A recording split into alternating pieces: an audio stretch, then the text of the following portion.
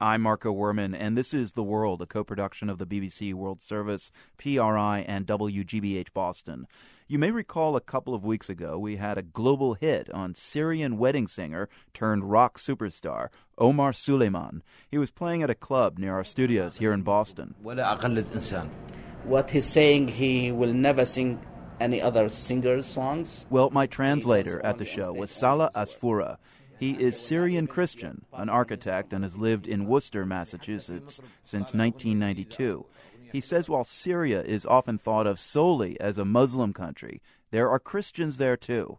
In fact, many say Christianity began in Syria when St. Paul landed in Damascus nearly 2,000 years ago. You know, he was an outlaw, he was a criminal, he was in Damascus, and he converted there in a small place, they call it Hananiah Church, which still exists right now. You can visit it. Now, Syria is officially a secular country with many religious sects, mostly Sunni Muslims, but also Shias and smaller groups like Sufis and Alawites, the ethnicity President Assad belongs to. There's even a very small Jewish community.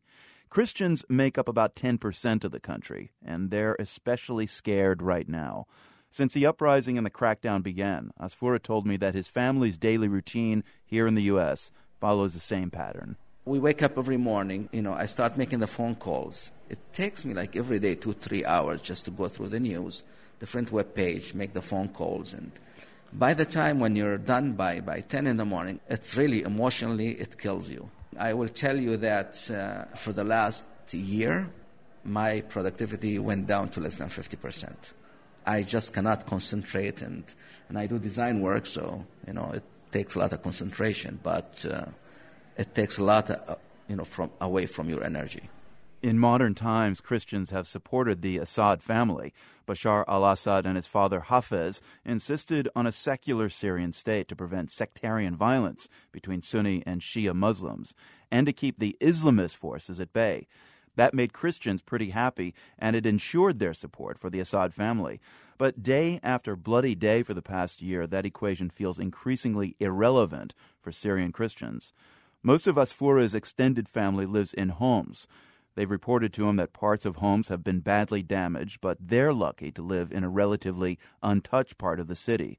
Still, there's a lot at stake for Syrian Christians. When anti-Assad militants entered Homs last year, they occupied the oldest central part of the city, a primarily Christian neighborhood. Asfoura says when that happened, many Christians there just packed their bags and left. So I asked him, do the militants in Syria have issues with the Christian community? Only if you stay in their way. For example, there's a town between Homs and Lebanon, Qusair. Qusair has been a mixed town, like 50% Christians and Muslims. So in this town, the militants took over also because it's a very strategic point for them between Lebanon and Syria to smuggle fighters and weapons and everything else. So some Christian families, actually, they did not show resistance, but they didn't want to work with the fighters. And at least 10 people were killed. The future seems even more grim for Syrian Christians when they recall the example of Iraq just next door after the U.S. invasion. Asfoura says in Syria, like Iraq, the fight could get sectarian at any moment, and Christians would be hard-pressed to defend themselves. In Iraq, 2003, before the war of Iraq, there's no exact numbers, but they used to be living in Iraq more than 2 million Christians. Right now, there's less than 500,000. And this was under the watch of the American army. When these, things happen, Christians have no protection. All you have to do is just send a car bomb to their neighborhood, and they will all leave. They have no weapon, they have no fighters, and they have no international support. They're really insignificant small minority in the Middle East.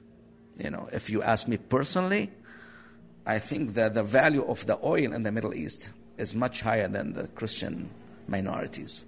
Salah Asfoura, a Syrian Christian living in the United States, which is, for all intents and purposes, a Christian country. But up till now, he says Syrian Christians in the U.S. haven't played that card. They're still fairly confident that atrocities back home won't destroy the Christian population. We still have some faith that's not going to happen to the Christians in Syria. We still have some faith that something's going to happen. Either, it's going to be finished in a military way, or they're going to sit at one table and talk and solve the situation. On the other hand, there's actually, in Boston alone, there's 4 different Syrian churches. In Worcester alone, we have 3 of them. And all they can do right now is just, collect money, and so they can send it over to help families. And that's all they can do right now. Salah Asfoura, a Syrian Christian and a resident of Worcester, Mass., reflecting on life of Christians back home.